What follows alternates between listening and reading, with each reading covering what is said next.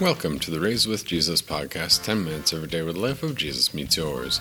We've got your daily Bible reading for August 14th, 2019, looking at 2 Corinthians chapter 11, the first half. Paul writes, I wish that you would be patient with me in regard to a little foolishness, but you are already patient with me. You see, I am jealous about you with a godly jealousy, because I promised to present you as a pure virgin to one husband, Christ. But I am afraid that somehow, just as the serpent deceived Eve with his cunning, so also your minds might be led astray from a sincere and pure devotion to Christ. In fact, if someone comes and preaches another Jesus whom we did not preach, or if you accept a different spirit which you did not accept before, or a different gospel which you did not welcome before, you put up with it all too well. I do not think that I am in any way inferior to these super apostles, but even if I am an amateur in speech, yet I am not an amateur in knowledge. No, in everything we have clearly demonstrated that to you in every way. Or did I commit a sin by humbling myself so that you would be exalted, because I preached the gospel to you free of charge? I robbed other churches by receiving support from them to minister to you. And when I was with you, and I needed something, I did not burden anyone, because when the brothers came from Macedonia, they supplied what I needed. In every way, I kept myself from ever being a burden to you, and I will continue to do so. As the truth of Christ is in me, this boasting about me will not be silenced in the regions of Achaia. Why? Because I do not love you? God knows that I do.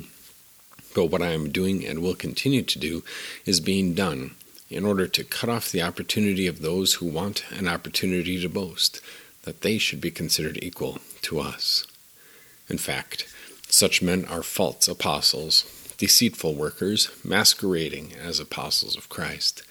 And no wonder, for Satan himself masquerades as an angel of light. So it is no great surprise if his ministers also masquerade as ministers of righteousness. Their end will match their works. This is the word of our God. Paul continues his work to counteract the false teachers, those so-called super apostles, as he terms them here, those men who claim to be ministers of Christ, but all they have is persuasive speech and a compelling TED Talk, perhaps, and that's about it. And Paul says, first of all, he's going to boast about the fact that he has brought this church to Jesus. We call the church the bride of Christ from Paul's letter to the Ephesians chapter 5, talking about the church as the bride of Christ, and also numerous times throughout the entire scriptures, referring to the church that is Christians or God's people as the bride of Christ. And so Paul says here that he has been working and striving to bring this bride to Christ, to bring his church to him in a way so that their attention is not distracted. I mean, just consider his opening words might sound a little strange. Verse 2 especially. You see, I am jealous about you with a godly jealousy, because I promised to present you as a pure virgin to one husband, Christ. And that might sound a little strange, but the picture he's really thinking of is of a wedding day. And here he is walking the bride down the aisle, and he doesn't want the bride thinking about the different boyfriends that she's had, or the different people that she's slept with, or something like that. He wants that bride that is this church to be devoted fully to Christ. That's the image, and that's the picture. And he gets a little ironic. Verse 4, I suppose, is where it really jumps out. In fact, if someone comes and preaches another Jesus whom we did not preach, or if you accept a different spirit, etc., you put up with it all too well. And there is kind of the biggest point of application for you and for me. That some would say, you're all Christians, it doesn't matter. Or you're all Christians, all steeples point to heaven. Or, why does your church body, Pastor Hagen, get so caught up on doctrine, and that seems like all that you talk about. When it seems like God's church is in the decline around the world, we should just overlook our differences and get along and work together. Or Pastor Hagen, instead of talking about where we all have differences, have we ever thought about starting with our commonalities? Start with the common ground, and then we'll work from there. And aside from perhaps being somewhat short-sighted and just not experienced with the way that church work definitely works, it really betrays a naivety that the Corinthians also have. That when we talk about church fellowship is just another way of saying that doctrine matters. And doctrine matters, or what we teach, what we believe matters, because when it's taught falsely or wrongly or incorrectly or with the wrong emphasis, then it will point you away from Jesus. And that's Paul's point here, is that he's been pointing them and leading them to Jesus.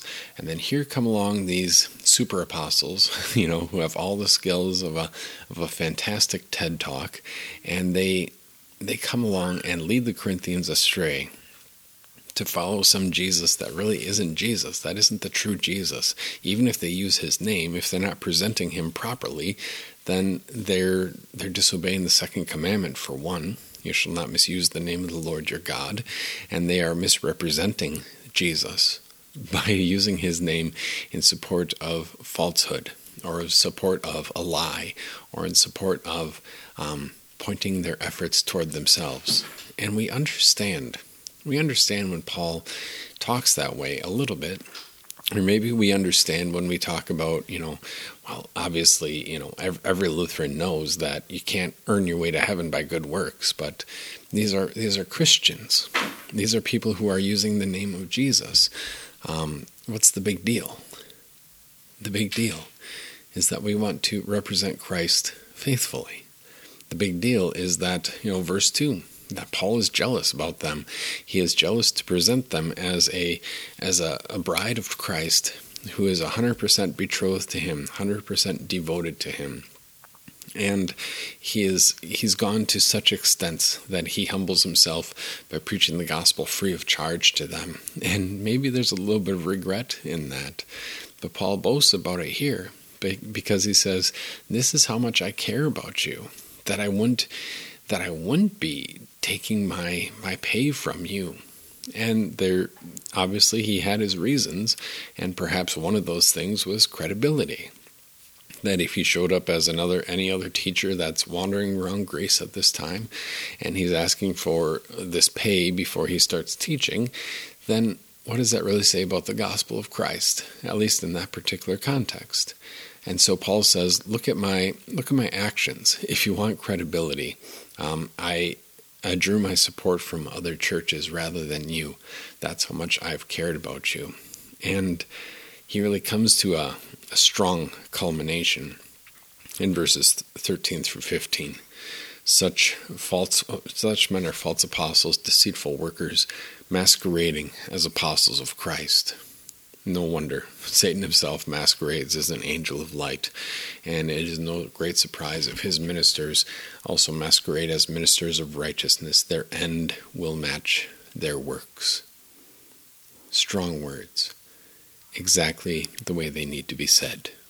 Strong words that convict the Corinthians of their lackadaisical attitude and their lack of interest in being devoted to Jesus, and their excusal by saying, it's not that big a deal. They're talking about Jesus. And as long as we're talking about Jesus, all steeples point the same direction. What's the big deal? The big deal is that we represent Christ, and that we want to represent Christ faithfully. And representing Christ faithfully means pointing to him for our salvation and him alone. And representing Christ faithfully means representing all that he is and all that he does, and all he has promised to do, to the glory of God.